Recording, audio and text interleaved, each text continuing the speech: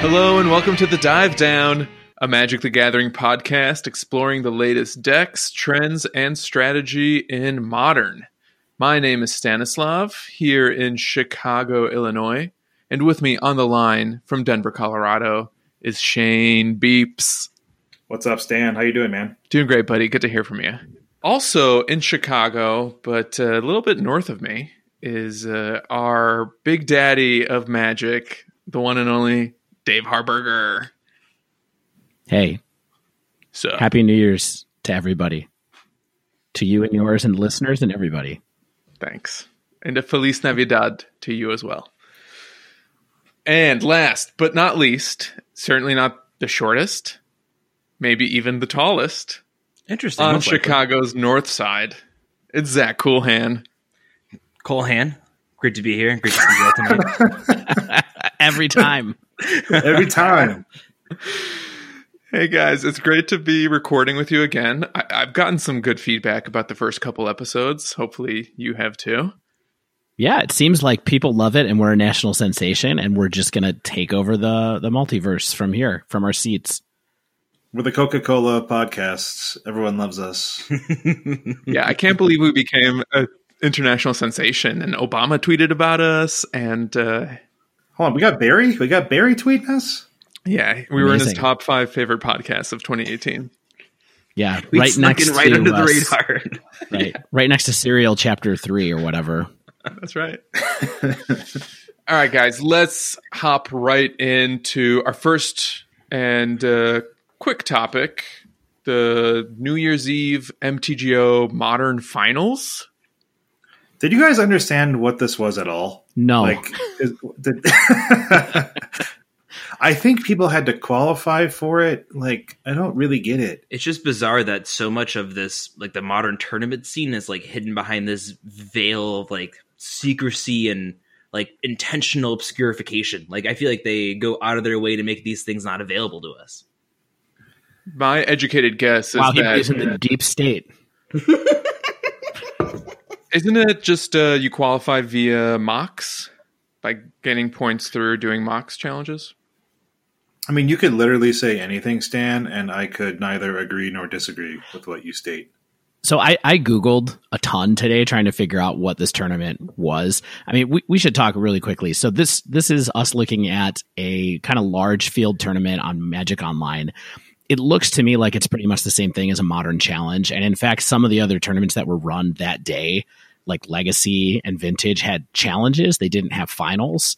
So I don't really know if there's a reason that this tournament is called the finals. But we felt like it was a good tournament to talk about. And since it felt so definitive, these are the finals.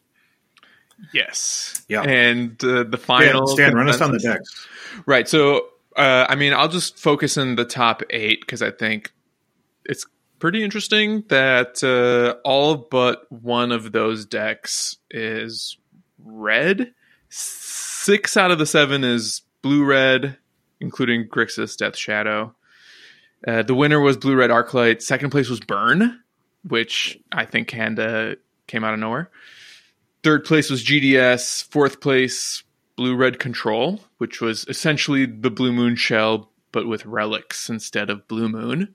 And the winner of, or the player of that deck is this MTGO player named Rooney56, whom I don't know their identity, but they put up a lot of results with different blue-red decks, and I kind of feel like this person is my spirit animal. Fifth place was the blue-red Wizards deck. Somehow. I know, right? Sixth place was another blue-red Arclight Phoenix deck. Seventh place was Hardened Scales, and eighth place was Storm. So MTGO Finals was all about variations on blue-red, it appears. Yeah, exactly. Wow, there's blue in almost all those decks. Yeah. And then I looked at the 9th through 16th as well, and we have KCI, which is hard and good to play on Magic Online. There's another Grixis Death Shadow. There's another KCI. There's good old Rock, which Rock seems to always show up more on Magic Online events than it does in real life. Another Storm, another KCI. and then another Hardened Scales, and another blue-red Phoenix deck. So, yeah, a lot of really interactive decks, really looking to do stuff with their opponent, have some fun. That's sarcastic. Yeah. Well delivered. To me, apart from the blue-red control deck, which ran Relic of Progenitus instead of Blood Moon, I didn't really see anything else that was especially spicy. If you can even call that spice, Relics over Moon. I don't know if you guys felt differently. I wouldn't know what's spice in that deck, honestly. It seems to me that took out one of the main win conditions that deck sort of has, but maybe it's just like we were talking about last week. It just maybe you don't need Blood Moon main deck anymore. Maybe just because there's better ways to attack people, like by attacking the graveyard in the main deck. It was fascinating that there wasn't any Blood Moons in that 75 at all. Right. For a deck that used to be called Blue Moon. Sure, exactly. I play Blood Moon and Scred, obviously, and I do feel like lately it is not as powerful as it once was. There are definitely still plenty of decks, even Blue Eye Control, where if you can get it down before they have the basic they need, it wins the game. But I feel like with Humans and Spirits and a lot of other decks that can do goofy stuff and play cards without paying mana cost, it's not quite as good as it once was. And things like Hollow One is red, does not really care that much. And Death Shadow really only needs 2 lands, and if they're smart, they can grab one of their basics right away. So I feel like it's still good, and it can still get people out of nowhere, but I feel like its power is declining in recent months. Yeah, I mean, I've gotten a lot more dodgy playing against Blood Moon decks these days, just because I've gotten a lot more aggressive with fetching basics, no matter what matchup I'm in the game one, just to make sure I don't get kind of blindsided by someone attacking my mana base like that. So maybe that's just kind of what's happening in general. Plus, like you said, there's a lot of decks that just don't care. I will mention that in 27th place was that Blue Moon deck. So it still put up some results. But I think also what we might be seeing is kind of a testament to the meta of this tournament. And I mean, if you knew that Arclights were going to be everywhere, you're probably better off running running the Relic and main deck Graveyard Hate than, Blood Moon, which is bad against red decks. I just want to do a quick shout out to this 25th place deck. It's just a joy of tons of random one-ofs. It's trying to do some kind of Retreat to Coral Helm, Night of the Reliquary combo, but along the way is playing so many crazy one-ofs without any way to tutor them up. No, it does have a way to tutor them up, though. It has 4 Fauna Shaman. Oh, so it's doing the Fauna Shaman game. Okay, there we go. This is a dope deck. I love it. Yeah, this is crazy. The reason that I wanted to talk about this tournament, though, was to just get a look at, given the discussion that we had last week about the way that the metagame was shaping up in 2018, to see this kind of final tournament, like literally the last tournament that happened in 2018. And the field just looks like it's all Izzet Phoenix, and somehow all Izzet Phoenix and a whole bunch of blue-red decks, and then also somehow a bunch of Grixis Death Shadow, and then a bunch of KCI.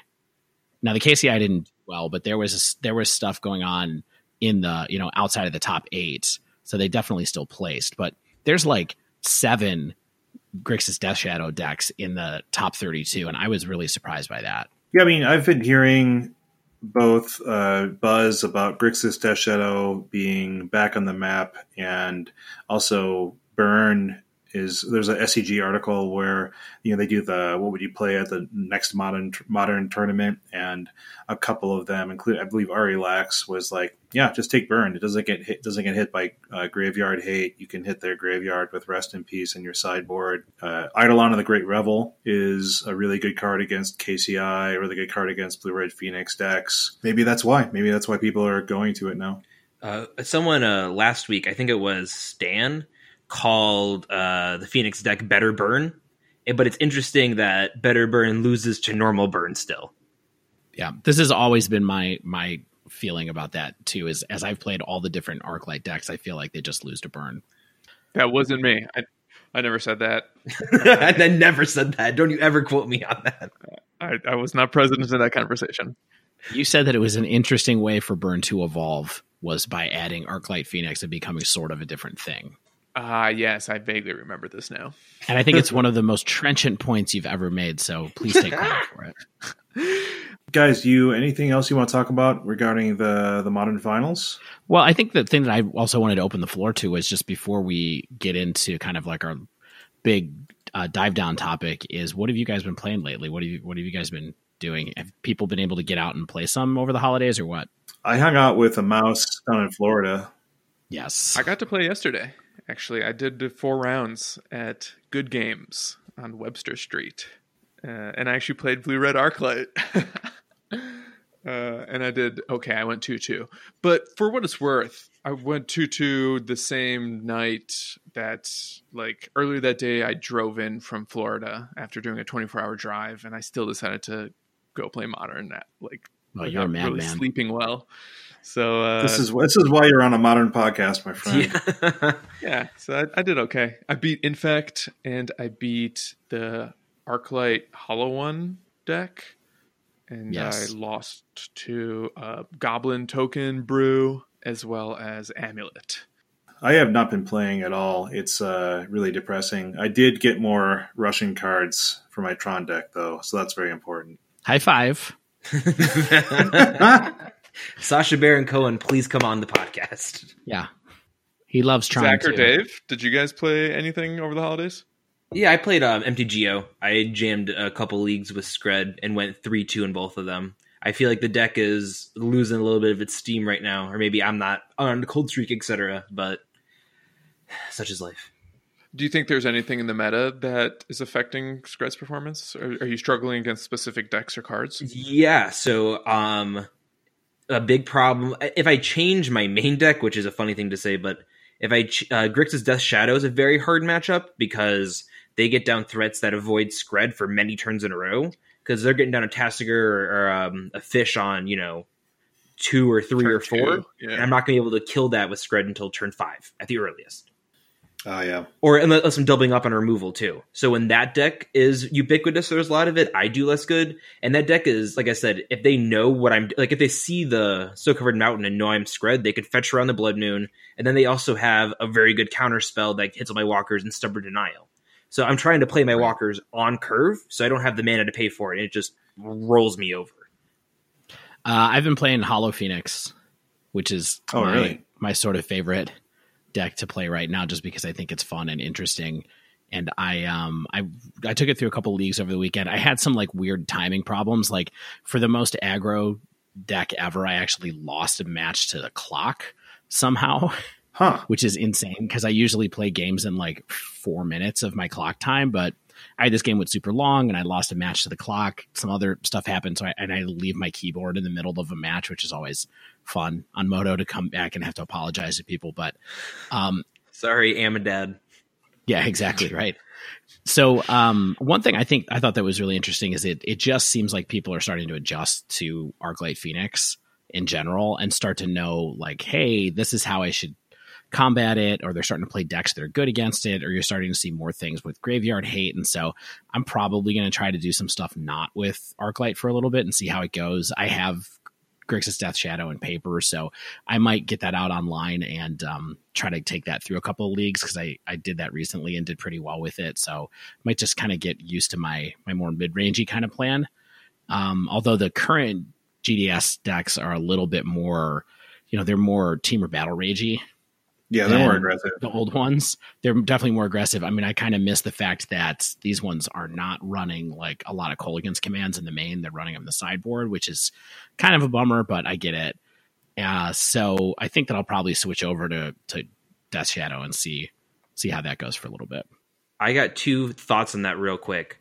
Number 1, I think that the card Roast and Dismember, those cards are becoming more main deckable in decks. I'm running both of them. It hits both TT and all the stuff from Grixis Death Shadow. And then in regards to Kolaghan's command, I've actually faced Grixis Shadow a ton in the leagues, and I've seen that card almost every single game. Because they'll blow up a Mind Stone, make me discard a card, and it's so brutal every single time. Or blow up a relic before I can crack it. Yeah. It's so good. I don't know why people have it in the side, but the only reason I can think is that they just are trying to get to, we're just going to team or battle rage you with something as fast as possible. Yeah, they're going back to more aggressive right now, but it might make sense to become more mid-rangey. Depends on what's happening, right? But they're not going to the Jund build, which is interesting. No. That it's sort of like, oh, Tarmogoyf isn't good enough, I guess, because of the splash graveyard hate. I think Angler's just better in that deck than Tarmogoyf is, right? Yeah, I think it depends on what you're trying to do as far as if you're gonna use Traverse the Ulenwald and stuff like that or not. Sure. But yeah, I guess so. I definitely am more familiar with the Grixis one than the Jund one, so I'll give it another shot. That deck hasn't like changed its tech, right? It's just changing its configuration for the meta. As far as I can tell, there aren't any new cards that are appearing in the list since like the last time it was popular. A little bit of looting, more faceless looting. Yeah, it sometimes runs Faithless Looting. It didn't used to. It didn't used to run Dismember main deck, which the third place deck from this Modern Finals is doing. It has 2 of those. It used to run like Terminate and stuff like that sometimes, but now it's running Dismember instead, which makes sense. It's an easier card to cast. It didn't used to take the time to put 4 Leyline of the Void in the sideboard, so it's all, like you said, it's just configuring around the metagame instead of picking up any new cards. Cool stuff. What a fun, dynamic format we're talking about today. Sort of going all the way back to 18 months ago. If Grixis Death Shadow is coming back towards the top of the heap, it's pretty interesting to see and totally unexpected for me. Yeah, people are a little down on Modern, I feel, lately, and I think that people are finding a way to fight against like the blue-red Arclight decks. I've been reading some people say that the hand disruption element kind of slows down like the turbo cantripping. So like, if you strip out people's ability to cast all those spells, and then they're just kind of stranded in their hand and they can't really do anything. So makes sense to me. If you're able to stop people's game plans while aggressively finishing them off with a Temur Battle Rage, Death Shadow, or Gigantic Fish, then you're going to probably win some games. So guys, I think it's about time we go into our main topic. And episode 3, we're going to be talking about Planeswalkers. So we're going to examine when Planeswalkers are good for Modern. Why aren't they played more often? Because they do dominate Standard so frequently. And so let's take a quick break here, and then we'll go into our next section.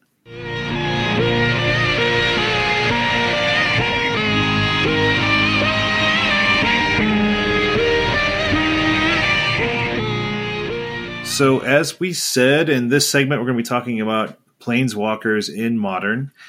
And, Planeswalkers are pretty rad, right? They're powerful. They're interesting. They got some real good memories about Planeswalkers, guys, right? We're just going to spend a lot of time going down memory lane here. I cast so many Sarkhan Dragon Speakers and Con Standard. What a fun It was card. nice. What a fun standard. But, they don't really show up in Modern too often. So what we're going to do in this segment is we're going to talk about the walkers that do get played, talk about what makes a walker playable in Modern, and talk about how they're used and how we use them, and potentially which ones could be seeing more or less play depending on the metagame that you find yourself in, the kind of decks that you like to play. Just have a good old discussion about these things. That sound good to you guys? Then we're going to talk about spoilers. A little bit. Yeah. A little bit. Preview. Yeah, we kind of got the idea for doing this segment based on the new 3-mana Planeswalkers that were spoiled for the upcoming... Man, I still forget what this set is called. Ravnica Allegiance. Revenge of Ravnica? Revenge of Ravnica. I Cruise appreciate Control. it. So, Zach, I want you to kind of take the reins on this one, because you have you play more walkers than I think most of us actually with Skred. I play 8 main deck currently. That is more. That is a lot of Planeswalkers. It's questionable. That's almost as many walkers as I own in my entire MPG collection. No, that can't be true. You can't say something like that to me. Maybe I own a few more, but it's close.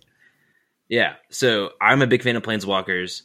So I think it's just interesting to talk about, because there's currently 116 different walkers that are Modern legal.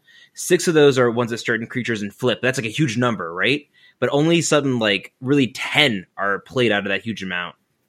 So I think it's neat to look at one of the ones that is played a lot, which is Liliana of the Veil. And like the top 50 spells that are being played in Modern, she's the only walker in them.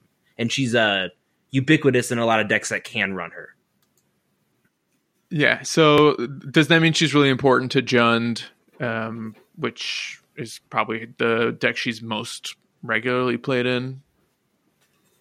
Yeah, she sees main deck play in like basically any black mid range strategy where she's going to be in, Jund, Black Green Rock, Mardu Pyromancer. She'll show up low quantity, maybe two, lower maybe quantity. One. If Abzan ever gets played again, she's in that. She's on the sideboard for Hollow One lately. She's not always there. And then Grixis Death Shadow will play one or two of her. I think primarily against, mirror decks because she does so well against low creature count decks. Right. She's in Grixis Control, guys. Hey, if you ever want to get into that deck. Buy into the hot new meta. So kind of Liliana is, I think, the poster woman for modern playable planeswalkers. And I think there's a combination of factors for that, right? Like, I'm going to talk about Liliana because I think I've probably cast the most of her, playing so many black-green mid-range decks. I think what makes her good is so she costs 3, right? And even though she comes down with a pretty low starting loyalty, she's almost always going to be at least a 2-for-1. And I think that's what makes 3 CMC spells in Modern playable, is when they become a 2-for-1. So we see that in things like Eternal Witness with Kolaghan's Command and with Liliana of the Veil. Anger of the Gods even, right? Yeah, I mean, sweepers are going to be multiples for ones, right? So exactly. When you start casting a 3 CMC spell, you really are going to want to get a lot of value out of it. And the way Liliana does that is she can come down and she can either edict the opponent and remove a creature, and then maybe she eats a burn spell from the opponent, right? The opponent has to put some effort into getting her off the board. But when she's protected by other creatures, or the opponent has a way to remove her, she can really start taking over a game by removing cards from the opponent's hand. And either if it's a control strategy, they're trying to hold on to their cards while you're playing your cards to the board. And then you're getting them to toss out lands, and for control decks, they want to be playing those lands. They might be their higher CMC counter spells, where they're going to try keeping their lower CMC stuff. So basically, you're getting cards out of your opponent's hand, and even if you are removing, say, a redundant land from your hand, you are getting value because you are ticking up your planeswalker. And so then you're preventing your opponent from ever sticking another creature because, if you have Liliana on 5, they play anything down to the board, you're going to edict it away the next turn and just keep getting, multiple cards of value out of a Liliana in the best case scenario. Yeah, that's the surprising part about her when you read it, I think, is just how often it turns out where you're like, oh man, I have to play 2 creatures in a turn, or I have to play a haste creature, or I have to get a lightning bolt or something like that, because you can't just get one creature down, wait for it to not have summoning sickness anymore, and then swing into her because she just will destroy it. Yeah, when Liliana is good, she is very good. Like you can get a ton of value out of a Liliana in some games, but she's not always great because in a deck that tries to play a lot of creatures to the board, like humans or spirits, merfolk, goblins, etc. Yeah, you slam her to the board. They've got 5 creatures in play. Maybe let's say be reasonable. Let's say they have 3 creatures in play, and you put her down and edict your opponent. They remove their lowest value creature from the board. Next turn, they swing one of their creatures into her. She dies, and you basically had a very expensive removal spell. That's about it of their least value creature. Right. And then also the 3 CMC walkers, we see Liliana, the Last Hope, and she is slowly creeping up to be seen almost the equal of Liliana of the Veil, right?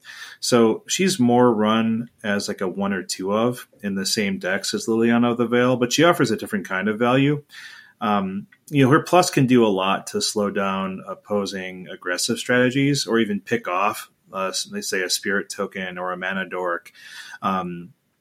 And her minus gets a lot of value by getting creatures back out of the yard, either ones that are already in there or the ones she mills off the top of your deck. And what's really important about her plus is that, by also protecting her in some way, by removing opposing power for a whole turn, it works towards her ultimate, which is truly game ending. And in a few turns, if your opponent is unable to get Liliana the Last Hope off the board, you are going to win the game. Absolutely. I've lost to it before, and it feels very thematic, like on Flavor. Like you feel the impending doom, because like you can kill the tokens at first, then you run out of it, and they just keep coming and coming, and they kill you. Oh, yeah. But what's the real thing that's an indicator of why these cards are played? For me anyway, it's that they're 3 mana cost. Exactly. And 3 is such a huge indicator of something that can be broken in a planeswalker that I think it really makes you stop and want to look at them and go, okay, how good is this? Is this good? How narrow is this card? Liliana, both of these Lilianas are able to be used in like basically any mid-range deck, like you said. And so they just become totally crazy because of that. Wouldn't you almost always prefer Lily of the Veil? It seems like she has slightly more relevant utility. Yeah, typically, she's run more of, and so people still are on the decision that we're going to run 3 to 4 Liliana of the Veil and maybe a 1 of main deck of Liliana the Last Hope, and in a real small creature metagame, you might run 2 Liliana the Last Hopes. But yeah, I think that yes, I agree with you, Stan. You're correct. I think that no one's going to argue that point. One thing that's super interesting about Liliana the Last Hope is that she can actually, it's one of the only cards that can fight through both halves of Lingering Souls as a single card, which is just something to think about. Is that, like you said, she's really good against small creature metagames or something like that. Token strategies, if those are popular, she's good against that. I also think that putting stuff into the graveyard like she does, what that reads to a lot of people is, oh, I get to get a card back if I get a creature, but it also means that you get to put things in graveyard for stuff like Dredge and things like that. If you're doing that kind of strategy as well, not Dredge, by the way, I keep calling Delve Dredge. I mean Delve. Yeah, and she also can. She can run away with games in a slightly different way than Liliana of the Veil. Like if you do a few removal spells and the board's clear on your opponent's side, and then you stick a Liliana of the Last Hope, and they're unable to get any attacks in on her. Like I said, she quickly ticks up to that ultimate, and you win the game with it. So what you're saying is that you think Lily of the Last Hope's ultimate is better than Lily of the Veils?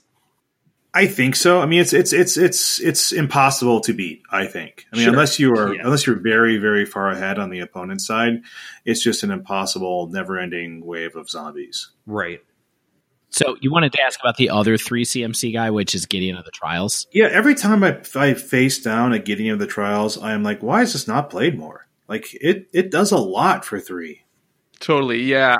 I was going to say that, actually, that I think he might be underplayed, and because he's so good, but there's, like, I don't know, there's some matchups where he's not great because of too many creatures on the board, and he's kind of like Lily of the Last Hope in that way, where if you're facing a board with 3 creatures, unless you're doing Gideon Tribal and you want to get that emblem, he doesn't really do a ton of damage to, or like it doesn't have a big impact on the board state. Right. Mm-hmm. Yeah, I think kind of what happened with Gideon the Trials actually is, before Jace was unbanned and before Teferi was printed, there was a pretty decent blue-white control deck that was starting to come together that was very Gideon heavy. It ran Gideon 3 and Gideon 5, and I played that deck a few times, and Gideon the Trials was great in it. But then once both those other 2 Planeswalkers became available, the deck shifted to become much more heavy on the control side instead of sort of being like a, with Gideon the Trials, it was sort of like a control deck that had an efficient beater in it. So you could sometimes kind of sneak your way to a faster win. But once those other 2 guys, Jason Teferi, were available, you kind of moved it directly into that longer game plan control deck. So, quick question for you then. Because I agree. I saw that the Gideon blue-white control deck and they also had Search for Azcanta. That was like right before Jace got unbanned and Teferi became a thing, I think. I think I played that deck against you when the first time we met. Oh, there we go. Actually, that's the memory I have then. But do you think that Teferi and Jace are actually better, or that people just switched to it and stuck with it instead of trying out the Gideon deck again? I think that for the game plan, that's sort of like, hey, that's the real classic blue-white control plan, which is like sweepers and card advantage and stick a big permanent with counters to protect it. I think that Jason Teferi are better for sure. Because what they do is they help you focus in on a plan where you're going to win with Celestial Colonnade more. Okay. And so basically you sort of didn't need the extra win conditions that were coming off of Gideon, as it turns out. And Teferi is just so good at basically being a 3-mana planeswalker, even though it costs 5, that it comes kind of with protection with it. You know what I mean? Right, absolutely. So what other 3 CMC planeswalkers are there out there right now? So the only other one that I can think of off the top of my head is Saheeli Rai, which gets extremely fringe play, but I think is one card that's sort of like people should remember exists, because there's always the chance that there's going to be another card that gets printed into Modern that is like Felidar Guardian, basically. Oh, yeah. It's probably a small chance, and who knows, maybe they'll accidentally print it. It'll accidentally be a cheaper mana cost. You know what I mean? Maybe they accidentally mess it up. Yeah, it could totally happen. I've played against some Saheeli Rai combo decks that seem perfectly good. Stan, you've played this deck, correct? Yeah, I played Jeskai Saheeli for a minute. I didn't really care for it. I didn't think it was good in either the combo plan or the control plan, and maybe it could be better in a different meta, but I got cold on it very quickly. I was just like, this is just bad against practically everything. There's Ashiok, but Ashiok's really only in some weird rogue brews. Yeah, Dimir Control or whatever. Yeah, I've seen it in the sideboard and mill sometimes, where if you know they have a super value creature they want to hit, or you want to mess with a creature combo or something, that is a very fringe deck, and I don't think every meta even requires that, but it does see some play there. There's also the 3-drop Nissa that I think is also fringe playable, and brings up a good segue / point about walkers, and that what makes a walker good, or what are you looking for one to do? And what the 3-drop Nissa does is her +1 makes a 0/1 plant token. And like people often say that the way to judge a walker, the way to view a walker is if it protects itself. So usually that means ticking up and providing some sort of blocker or value or removal on the same note. So in a way, does Lily of the Veil protect herself if we're if we're measuring by that value? Because she does make someone sacrifice and discard, but it is that protection. Yeah, I think asking for protection out of your 3-mana walkers is a little bit more than you're going to get. I think most of the walkers that will create an actual creature with any real value are typically higher CMC. Absolutely, and those creatures usually tick down for it. I think that the only one that ticks up might be Elspeth, the 4-drop one that makes a soldier. So, but I mean, does a card does Karn protect himself because you play him and he exiles something? Is that protection? I think that's in the different template of Planeswalkers, which is my favorite thing to point out, which is like 50% of Planeswalkers are Ob Nixilis. Elaborate on that. That's a good thought. Which is basically they're around 5 mana, 5 CMC, right? Their plus draws a card in some form. Their minus eliminates a threat, like has some kind of removal spell, and then they have some kind of absurd ultimate. So if you think about the list of people who kind of fit in that bucket, basically Teferi is in there, Ob Nixilis is in there, the new Ral Zarek is in there. There's a couple other ones that are in the same kind of zone as that. Yeah, and really what I'm hearing is that it's a really clean template for 2-for-1ing or more, which is what we talked about with Lily of the Veil being pretty much her bread and butter at 3 mana. I was going to save this for the end of this discussion, but I'll just throw it out here now, which is basically, I think the way to judge Planeswalker is how often you're going to get a 2-for-1 or a 3-for-1 out of it. just regardless of what the mana cost is, regardless of kind of the way that it works, unless it's some weird combo thing like Saheeli. It's like, do you want a 2-for-1 at 5 CMC? You should play Teferi. You know, like that's kind of where it's at. Yeah, I mean, honestly, Walker is just really fair, fundamentally, right? I mean, they're fair cards, and Modern is mostly an unfair format. And so I think that's one reason we do see so few of them actually see play, is because, you know, the reason that Liliana of the Veil and Liliana of the Last Hope get played in these black mid-range decks is that these are just a pile of good cards. You know, Sure. it's not really, they're not really advancing any particular other strategy. I want to touch on this 2-for-1 mentality and bring up Jace the Mind Sculptor. And Yeah, please. because I'd never really considered him through that lens, and I'm curious, what are some realistic lines wherein he can be a 2-for-1? Like, it's just Brainstorm plus eating a lightning bolt count? And is that good enough in Modern? I think the metric is harder to measure because the value created by his Fate Seal is crazy good against a deck like Skred, where either my top deck's my bomb that's going to win, or it's a land, and you can see the bomb that's going to win and just get rid of it. I'm like, I can't win anymore. And there are other analogous examples for other decks where it's, oh, you're going to win with this card. No, not anymore. And it just helps you really nail down the control game you're going for. Yeah, I think that Jace is harder to put on that axis.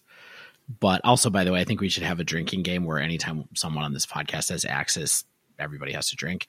But yeah, I'll sip my LaCroix. I think How about that? yeah, that's good. I'll drink for you, I guess. I think it's harder to pin it down in those terms, but there is this massive kind of card quality advantage that Fate Seal does. Because, you know, like Zach said, sometimes you catch something that you know is going to be bad for you and get to put on the bottom. But honestly, with Jace, what I think you really want to do is find something that's bad and leave it on the top, right? Because that's what the 70% play is basically, oh, you're going to draw nothing next turn, and I know for sure that you're going to draw nothing next turn. So I'm just going to leave that there for you to draw nothing.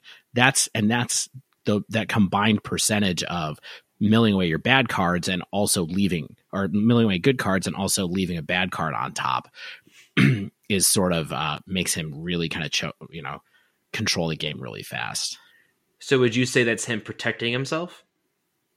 No, I do think that's one of the weaknesses of Jace is that he into a board where there's a lot of pressure on it, he's actually really, really bad, and his bounce ability is not generally good enough to save him. No, it is not. I have found that if my opponent is bouncing my creatures with Jace, I'm in a good spot. Yeah. 100. It makes me wonder sometimes whether you ever want to bounce with Jace anything other than like a Wormcoil token. Because seriously, if you're casting 4 mana for like a very brief tempo play because you're behind, that seems like a horrible way to spend that resource.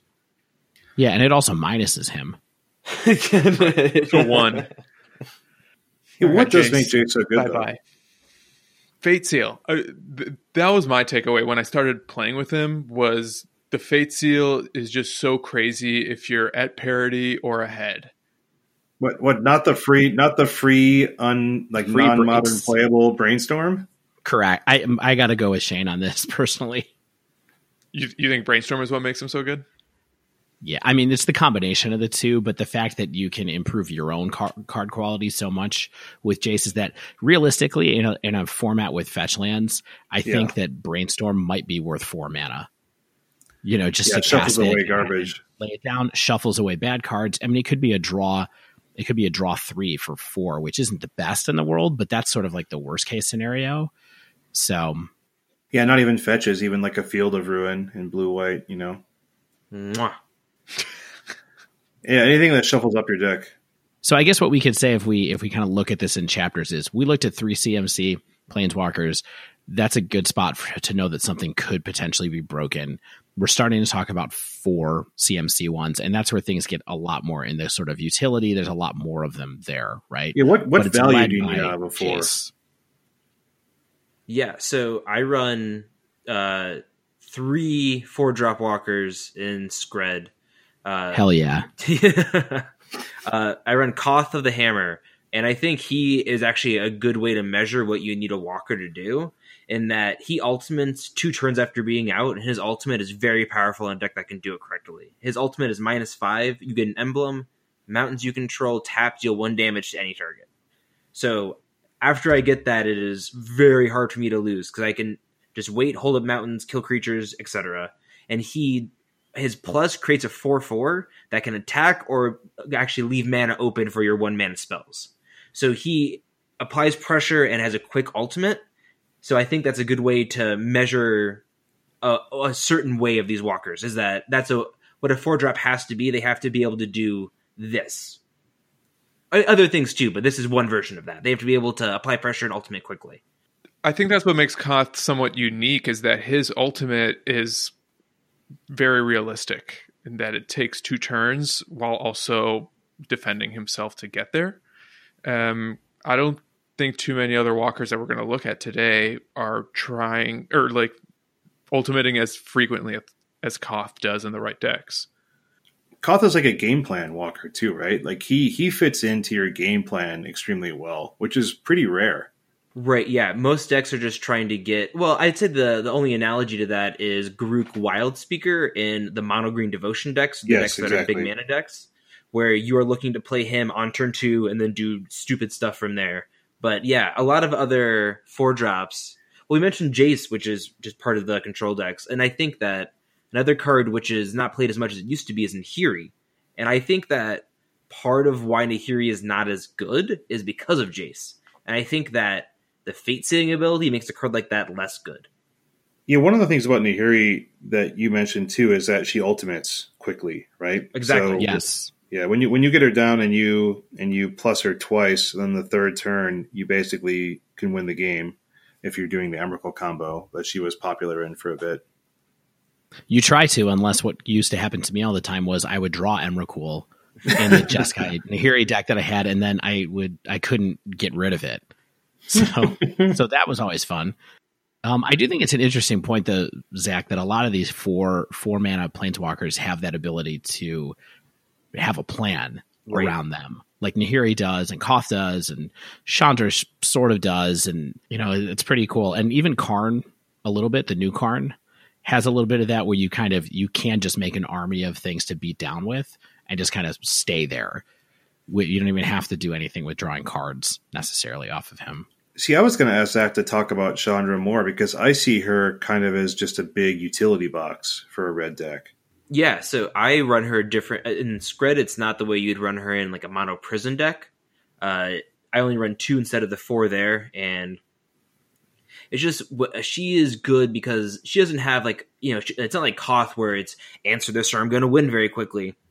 But she can either draw you cards, she can remove stuff, and it's not impossible that I've played her, played a Mind Stone, played a Relic, cracked the Relic in the same turn. You know what I mean? She allows some goofy tempo stuff as well, but she just does so many different things. And I think that's another, obviously the comparison is Jace the Mind Sculptor at 4 with 4 abilities. But I think just if a walker can let you do a bunch of different things, that's good, right? If it can draw and do removal, that's what you're looking for. Yeah. Although I will say, hearing you guys talk about it right now, I probably threw her into the wrong bucket, though. I actually think she's probably an Ob Nixilis. Oh, yeah. Yeah, that's fine. She draws a card, she kills the thing. She just has this mana ability tacked onto her. But it's a lot more clear than what you're supposed to do with her than kind of Jace, right? Where he's just kind of... Yeah, her ultimate's also crazy good, too. I've won with that more than a few games. It'll just get you there. You play it, and then you play a bolt, and that's 8 damage. Yeah, do you remember the game that you and I played where you ultimated with that and you had a handful of Blood Moons and I was playing mono red? And I killed you with Blood Moons? You killed me with Blood Moons that didn't matter but did 5 damage to me because I couldn't kill you fast enough in return. Yeah, that was fun times. There we go. And that's why that card is good. So, one other 4-mana walker that does see play sometimes, but it's typically, I think, when Abzan is kind of a thing, is we have Gideon, Ally of Zendikar, who's just a house. But he's really great against mid-range mirrors because he just creates so much value in the creatures he creates. but and also his attacking value is really high. But I think there's just, white is not one of the better colors in Modern, and so getting an ally of Zendikar is not going to see a lot of play because white doesn't see a lot of play. Yeah, that's definitely true. It sees, like you said, like some play in like when Abzan's good and like black-white tokens will pop up every now and then and have it. I think one of the really neat things to me about it is it's the only card that provides a creature buff that can't be interacted with. Because he makes the emblem that gives creatures +1/+1. No other card creates a buff that, is beyond interaction. I don't think that's even particularly good right now, but it's just neat to me. Mm-hmm. He's also one of the only ones that makes a creature for 0. Exactly, yeah. Which is pretty interesting too. I mean, it's a powerful card. I just feel like this is one of those ones that falls into the bucket of, like Shane said, Planeswalkers are kind of fair cards. Many of them are fair cards. And this is one that is very fair. And so it's made to dominate Standard.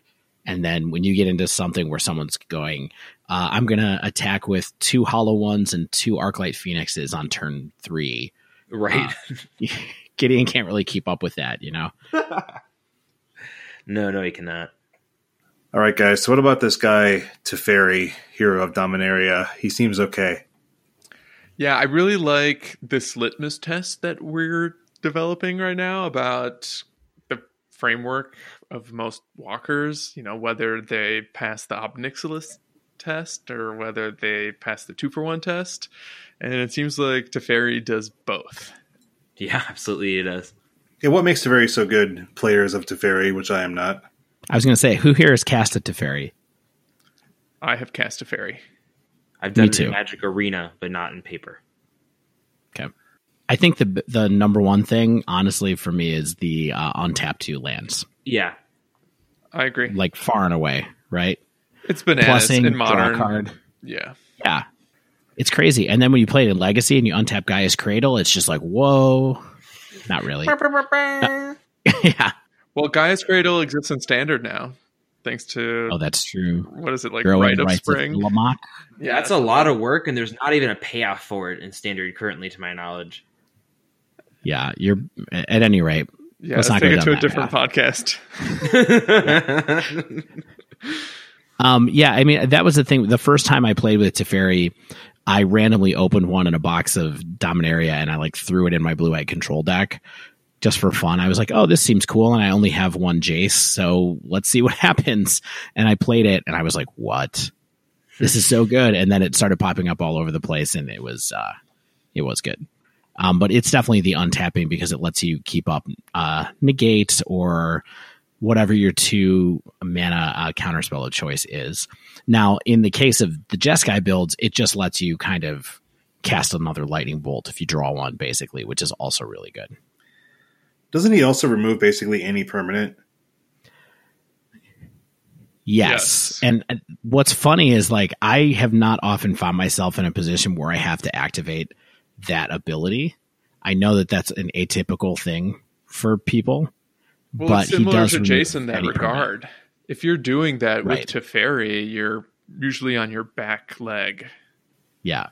He's sort of just like a really sweet Howling Mine in Modern, usually, I think, that someone has to kill. And then if you're doing it with Search for Escanta, then it's like, whoa, wombo combo, guys, because you're, at the end of the game, you're like, okay, well, I'm looking at 8 cards a turn, so I'm definitely going to find some stuff that's going to help me out. Yeah, I mean, he's also drawing a card too, right? So that never hurts. A control deck. Yeah. Is Teferi the best Planeswalker in Modern? No. Okay, we're done now. It's been a good episode. Thanks for listening to Dive Down. You can find our social media. No, well, let's ask that question again. What we think let's each vote on the best Walker in Modern at the end of our discussion. Yeah, because Okay. we have a couple more people we need to talk about at higher CMCs. Correct. True. Okay, let's do it. Yeah. So, speaking of control walkers, Dave, I know you've cast a Gideon Jura or 2 against me in some of our playing. Is he still around? No. Oh, he's gone. He R.I.P. did. He's another one who I would throw. I think all Gideons have been sort of Not all Gideons. Not all Gideons. Yeah, not all Gideons. They've all been kind of outmoded by the Jason Teferi package, which I think is just better for the blue-white decks, basically. And so maybe you'll see a Gideon Juro show up occasionally. It's a cool card. It's a useful card. It kills creatures, but it's just not as good as drawing cards and manipulating card quality or manipulating your opponent's card quality. Yeah. Another 5 CMC walker who is basically only 1 or 2 of in some like black, like a green black mid-range decks is Nissa Vital Force. And she's a real house. I mean, she's a great card against opposing mid-range and control decks. So, her plus applies pressure. She gets any permanent back out of the graveyard with her minus. So not just creatures like Liliana the Last Hope. So, I mean, she's great, but she is too expensive to be main deck. So she's only going to come in against slower decks where she can create some value for those mid-range decks. And I think that's kind of what we're going to see in Modern. I mean, 5 CMC spells are extremely rare in Modern. I was going to say that I've used Nissa Vital Force in a red-green Scred build, but just sort of like a red-green mid-range value deck with, a Bloodbraid Elf, Tyler's Tracker, etc. And I found her to be very, very good in that deck, where either she applies pressure because when the creature she makes is a creature until your next turn. Like, it doesn't stop. So you have a 5/5 up if you need it, and then later she can grab back a Walker, she can grab back an Ewit, yada yada, and just the value that if she lives for more than 2 turns that she creates is just very unreal. But it has to be in that very certain kind of deck. Let's look like a green X mid-range deck. I feel like outside of that, there's not really a home for her. Yeah. She's also kind of a unique walker. She doesn't look like Ob Nixilis. Yeah, that's true. She looks like a Nissa. Do you know what I mean? Like, Nissa usually has a design much like that, which is good. Like, I'm thinking about World Waker from a few years ago. Like, she was around a lot. She made a land into a creature, or she created some ramp by untapping some forests for you. Yeah, okay, I gotcha. Mm-hmm. I think one thing that's interesting is that if you look at the most commonly played spells in Modern, according to Goldfish, there isn't a single card that is 5 CMC, including Teferi. Does not appear in the top 50 of spells. Yeah, it's just too expensive. The format's too fast. Yeah, so Teferi shows up, it's around, it's good, but the other ones are a little bit tougher. Yeah, except unless you're casting Karn with 3 mana. I am looking at this list wondering if they don't include Planeswalkers on here because Karn is also not on this list. So maybe that's crazy. Maybe this is more of a note for Seth and the crew over at Goldfish that Planeswalkers need to appear somewhere, because I would expect that Karn would be somewhere that would be above Ichor Wellspring, for example, at number 50. Seth, get on it. Fix this table. Are Planeswalkers not spells? Oh man, I'm going to talk about Karn because you know what? I like Karn, but I love Karn. Karn's great. Because for a player who likes casting Liliana of the Veil, Karn's basically like a really big bad Liliana. So he comes down, his minus removes whatever permanent he needs to, and which can even cut the opponent off their mana. So that's why he's such a strong turn 3 on the play card to cast, because you can just come down. Like, I remember, Stan, we were playing a game in testing where I cast him on turn 3 and removed your blue-red dual land, and you're just like, well, scoop. I have no ability to recover from this right now, because either if you mull and you only have 2 lands or something like that, so it just gets rid of anything that you want. But he does suffer from some of the same issues against skill-wide decks, like Lily of the Veil. So, and he can be worse on the draw than on the play. So I think that it's one of the things that I've learned from reading up on Tron strategy is that you should be willing to sideboard him out, maybe shave a few, or if you really have a lot of sideboard cards to come in, you can shave more than a few, because he's not always insane. On the play, he's very good. And, he's one of the most feared turn 3 plays in all of Modern, so Karn's awesome. He costs 7, but we know that's really 3. Mm-hmm. Yeah. Gross. And Ugin's the same way. I mean, if Ugin costs 7, then that would be completely broken, because when Ugin comes down, the game often just ends when he's played, because he just sweeps away everything that the opponent has played up until that point, right? And then he stays on the board almost always because his loyalty is so high. And then he can just direct damage to a creature, to the other player, and then just threaten to wipe away anything that the opponent plays in subsequent turns with the minus again. So Ugin is a true game ender for one CMC more. He effectively costs 4 in Trump. So are you saying that Karn and Ugin are sort of a different category of walker than what we've been comparing to? Because when you play them, they ideally take over the game immediately, right? They provide so much value that you're just going to win. Well, I think it's somewhat rare that a turn 3 Karn effectively ends the game. I think that sure, it just feels like it sometimes, I guess, on the receiving end of it. Yeah, I mean, he's basically Liliana. He's basically a really good Liliana, I think. That's how I look at him in a lot of ways. But I think... Could you elaborate on that? Yeah, I think that, I mean, in terms of like his plus exiles a card from the opponent's hand, much like Liliana of the Veils plus, although it's only the opponent. Except for it's not symmetrical. Yeah, it's not symmetrical. Yeah, exactly. I mean, he costs 7, so I want more value out of that. So he would be strictly better than Liliana if he was actually 3 mana rather than ostensibly 3. But I mean, exiling a target permanent rather than edicting your opponent is strictly better, right? Also absurd. Yeah, I mean, there's a reason he costs 7, Stan. I mean. Yeah, and 6 loyalty is the other thing. He's hard to kill. Lily dies to bolt. Yeah, I mean his minus brings him down a little bit more, and then his ultimate is really wild in that it doesn't automatically win the game; it just restarts the game. I've never actually had to do that, but I'm looking forward to the first time I do. That's for sure.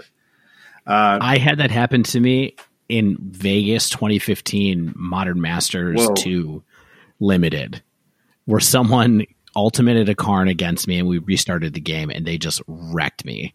Yeah. Of course, because but it was like turn 18 of our initial game, and I was never the same after that. Yeah, I mean, and like you asked, Zach. I mean, Ugin is just a different animal altogether. He's a spirit dragon, actually. That's his animal type. So keep him coming. Hey, everybody, can we stop for a second? What's your animal type? Oh, do you mean like? Well, I'm a Cancer, so I'm a crab. If that's the okay. question. Crab type. Okay, Stan, what's your fighting style animal type? I guess I'm a fish man. You're a fish man. Yeah, I thought you were an elf ooze. Yeah, or an elf crab. Yeah, he's definitely an elf crab. Oh, thank you. Yeah, I'm sorry. I didn't understand the game, guys. It's so late. I'm a wild Nicatl. Guys, we're doing a little improv here. Shane, you're a wild Nicatl. Yeah. I'm a friendly horse, if anybody wonders. I did. Thank you. Okay. I agree with that review, that rating of Dave. So, all right, where were we? I think what's important to talk about though is what makes new walkers modern playable. Like when you examine a new planeswalker that gets spoiled, like Kaya, Orzhov, Usurper, and Dovin Grand Arbiter from the new set. That's I still can't remember. It's allegiances. The Ravnica Agreement. Okay, Ravnica Agreement, the Ravnica Pact. Right. So, do you guys want to talk about these? So, hang on. I'm hanging. I do want to put a little bit of a point on what you just said. Please do. So, what are the baseline good things that we found about Planeswalkers, right? 3 mana is very, very good if it's possible. Yeah. 4 mana is more like the norm, right? Yeah. The majority of walkers printed, there's more 4-mana walker than 3-mana walkers in modern overall. Right. Totally. But 3 is sort of like, hey, that's the breaking point where you can have something that's maybe really, really broken and a format staple. 4 is a little more run of the mill. So that's sort of like or a build around mana cost. The next bucket is the different kind of templates that we talked about. And I think that we touched on 3 different templates, which is basically there's the utility walker, which is something that's a little bit in the zone of Chandra. Yeah, Chandra, or maybe Sarkin Fireblood, which we didn't talk about much, but is somebody who has a plan. That's sort of like the utility walker. Jace. There's the two. Jace is a utility walker that has like tools that he does that furthers the game through card advantage or something like that. But it goes on over a long time. There's the Ob Nixilis model. That's the one that's kind of like you get to draw a card, you get to kill something, and you get to move on. And then finally, there's the game plan walkers that we talked about, right? Which is sort of like somebody like a Saheeli Rai that fits into a combo deck essentially, and you need that as part of the engine of your combo. I think you could kind of think of, even though their activated abilities are very, very powerful, like Karn or Ugin sort of fit into that because their mana costs put them in that bucket in some ways. So does that make sense? Koth is a game plan walker. Koth is one. Yeah, exactly. I mean, like Nissa, Vital Force, but the game plan just has to be slow enough so she can't be main deck. Right. Yeah, that other does that make sense in Devotion, whatever he's called, Garruk. Yeah. He's the game plan. Yeah. But Dave, I like those buckets. Yeah. Great. So we're gonna analyze some new cards here right now, and let's talk about them in those kind of like different criteria, right? So let's look at Kaya first. So Kaya, Orzhov Usurper, she is 1 white and a black, so that puts her at 3 CMC. So this is the zone where we want to start looking at them and say, okay, do they do enough to meet our expectations for a modern playable Planeswalker? So her +1. So she starts at 3 starting loyalty, +1. Exile up to 2 target cards from a single graveyard. You gain 2 life if at least 1 creature card was exiled this way. Her -1. Exile target non-land permanent with converted mana cost 1 or less. And then her ultimate -5, which she does get to on her 3rd turn down. She can ultimate. So Kaya, Orzhov Usurper, deals damage to target player equal to the number of cards that player owns in exile, and you gain that much life. So not a game-winning ultimate, just kind of does something. So let's look at this. Let's look at this plus. Exile up to 2 target cards from a single graveyard, and then you gain life if a creature card was exiled. Seems narrow. Very. I mean, yeah. You can do that for 1 mana in Modern, or 0 mana with like Tormod's Crypt.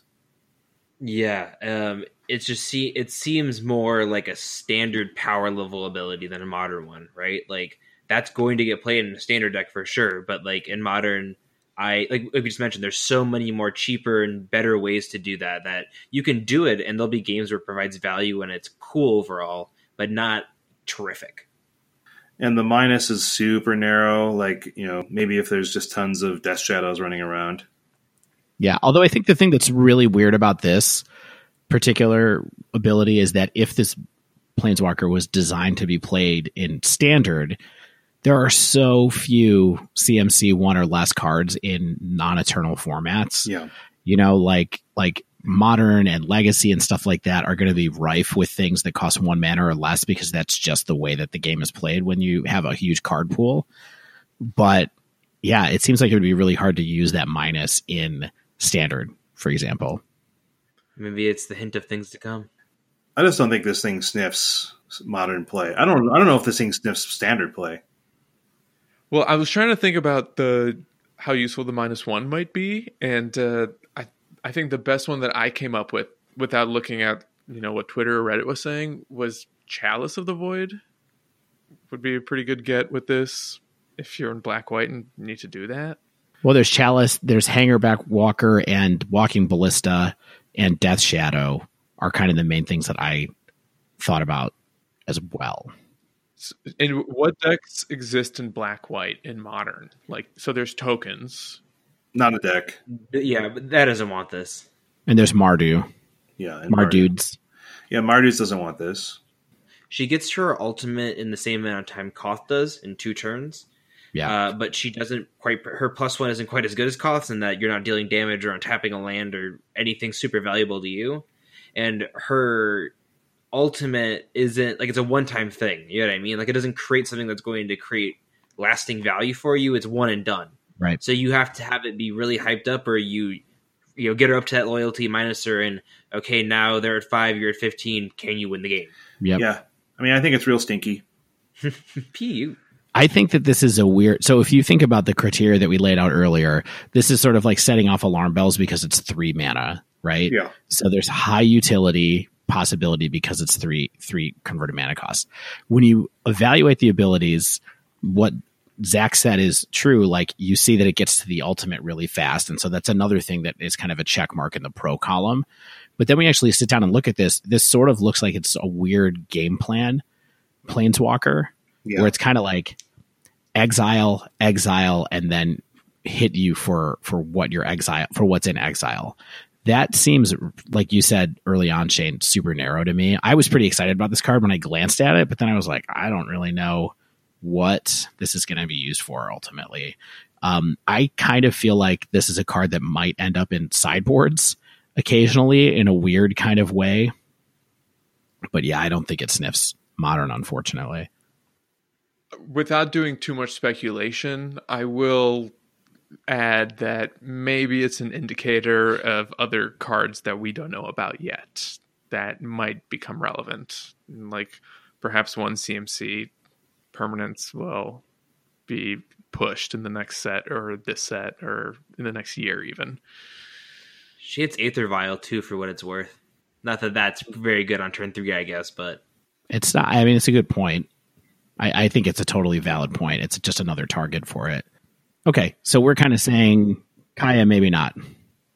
Probably not. Kaya is skeptical. She has a lot to prove. So we have Dovin Grand Arbiter, 1 white blue. Legendary Planeswalker Dovin. I don't know why I read that. We all know that. So he essentially he has the same thing. So it's Mr. Bond. He starts at 3 loyalty. His plus until end of turn. Whenever a creature you control deals combat damage to a player, put a loyalty counter on Dovin Grand Arbiter. That's real odd. His -1, create a 1/1 colorless Thopter artifact creature token with flying. You gain 1 life. I think that's only there to make him in the white category, the gain life. His -7, Dovin through time. Look at the top 10 cards of your library. Put 3 of them into your hand and the rest on the bottom of your library in a random order. I mean, so really, if we're talking modern playable, does he fit into blue-white control, or does he make an entirely new blue-white strategy valid? Yeah, I think you're jumping ahead though. Like, let's try to take it a little bit like piece by piece before we try to find a home for it. Like, what's the individual card quality? It costs 3. Okay, so that's a positive indicator for us. The abilities themselves seem kind of reasonable, right? The first one is, hey, do you want to put a whole bunch of loyalty on this? Yeah, I guess you do if you want to try to draw cards. And then the -1 to just put a Thopter into play. If worse comes to worse and you use this 3 times to put Thopters into play, that's not great, but it is a thing that you can do with it, ultimately, to put 3 Thopters in play and gain 3 life. And then, dig through time is really, really good. Oh, yeah. I think you would absolutely play a 3-mana spell that was 1/1 blue and a white that said put 3/1 flying Thopters into play and gain 3 life. You know what I mean? Like that, I would 100% play that spell. Would you? In Standard? Or this is a Modern podcast? This is Modern, my friend. Yeah. I think that's an interesting point. Like, in a game where you've cast Dovin and let's say you're playing against Jund and your opponent only has Goyf out, okay, and you're just making Thopters and they're attacking into them, like, is that, it's not exactly 3 time walks, but like it's buying you time. Just cast Timely Reinforcements. It's probably just the better card. Yeah, although the truth is, I think if you're kind of like waiting to draw into a Wrath or something like that, that's possible. I mean, I think what I want to talk about perhaps is what would make his +1 modern power level. Yeah, and I think his +1 is just so weak. Like maybe if it was like whenever a creature dealt combat damage to a player, you could draw a card, right? I think and I might be jumping ahead again because it's kind of an application, but it answers Shane's question, where and why his +1 is relevant. I think is Thopter Sword. Ooh, what? Do you guys know that deck? The Thopter Yeah. Sword combo where you just make a bunch of Thopters? Like, this seems great in that. And I think that used to be a bigger part of the metagame in early Modern, if I recall correctly. Oh, for sure. Yeah. I don't know enough about that deck to confirm nor deny your thought there, Stan. It's like a weird combo deck that makes a bunch of Thopters using Sword of the Meek and Thopter Foundry is the name of the card. Yeah, thanks. And it kind of works like a prison deck too because it has ensnaring bridges. Mox Like, Opals. you know, yeah, other artifact-based prison deck cards. And it can make blue-white mana. I think that's easy for it to do, in fact. So, maybe this is jumping ahead, but I actually think Dovin Bond is interesting because of that deck in particular. Or more to the point that it's what we might call a game plan walker. Like, he's kind of asking you to build around him, and that 3 CMC, maybe he'll let you pay off by staying on the board for a few turns and getting all the cards you want for that exchange. Yeah, I mean, if you're a token deck, right, or something that has small creatures of some, they got there somehow, right? You can plus him the turn that you play him, and he can probably immediately go. If you attack with 3 creatures, he's at 7. Deals damage to a player. So you'd have to have a bunch of flyers or something like that. So, like, the only blue-white deck that is doing that is Spirits. And that Spirits doesn't want this card. Not a chance. Or do they? I don't think so. I don't think Aether Vial Spirits decks wants this card. No. Okay. But I do think that there's a chance that there's something out there that it's worth trying him out in. Just because casting Dig Through Time on turn 4 is a pretty sweet plan. Yeah, I was going to say the only reason that this card seems appealing is that you get to legally cast a better Dig Through Time. Yes. On the topic of Thopter Sword, it appeared in 22nd place at GP Las Vegas this year. So there you go, guys. Yeah, I mean, just so you guys know, too, like Thopter Sword. So this wasn't in early Modern; it was in the format that existed before Modern Extended. Pre-ban. So it was banned coming into the format because there was a deck that was really dominant in that extended format called Thopter Depths that played. Is that card called Dark Depths? Yeah, that summons Myriad Lage. So it played Dark Depths and Vampire Hexmage and Thopter Foundry and Sword of the Meek, and it was kind of like a deck that had 2 different combos in it, and it was really, really, really good. And they just banned it from having a chance to exist in this format, and probably for the right, at least when it comes to Dark Depths anyway. But I think that, Thopter is probably a pretty heads up spot to try to put something like this, because ultimately that deck is a little bit of like a control combo deck, and he seems like he could fit into something like that. Now, I don't know if it's good or if it makes that deck not playable, let's say tier whatever, a higher tier than it is right now. But for me, when I read this card, I was like, this seems like a powerful card. The mana cost is good. The starting loyalty is pretty good for the mana cost, and I could just see playing around with it for fun to see what happens. So to wrap up, should we do a round? For the wind down, Stan. Yeah, the wind down portion of the dive down. Every episode we like to wind down because we're just cool. Take it easy at the end. Yeah. Yeah, let's revisit that question that I believe Zach asked earlier about what we think is the best or what our favorite walker is in Modern. Can I just get a quick consensus? Do you guys care if I think it's the best or my favorite? Because my favorite is Jace. Yeah, like I just want to say Jace because I feel like he's a rewarding walker to play with, and he can be both narrow, but also his ceiling is so incredibly high that I mean, it's personal experience, like feeling I'm getting better at Modern because I'm getting better at playing Jace, but having that much power on a single body that, also like kind of asks you to play a certain type of Magic speaks to me. So he's both my favorite, and I think he does enough work that you can put him into the debate that he may be among the best of the format. Shane, you next. Yeah, I mean, This is tough because I think my favorite Planeswalker is probably Ugin because he just wins the game so easily. I think the one I like playing the most is Liliana of the Veil because it's a very tough to play her well. She costs 3, so she's not going to win the game by herself, but she can do so much. And I've definitely seen games when if I had played her a little bit differently, I would have won, just with a little bit, if I had plussed her instead of minused her or something like that, right? Both of those are great. I think Ugin's just a powerhouse, and playing him on turn 4 is absurd, so I like that. Zach. That's me. I think that just from it's better be Koth against it and losing, no, it's not. I think it's Teferi. I love Koth. He is near and dear to my heart. He is my favorite. But every time I see Teferi in Modern, I feel like the game has immediately become unwinnable for me. Unless I have like the 2 bolts or whatever nonsense removal I need in my hand. If I can't kill him the turn he lands, I feel like it is just so hard for me to win from there.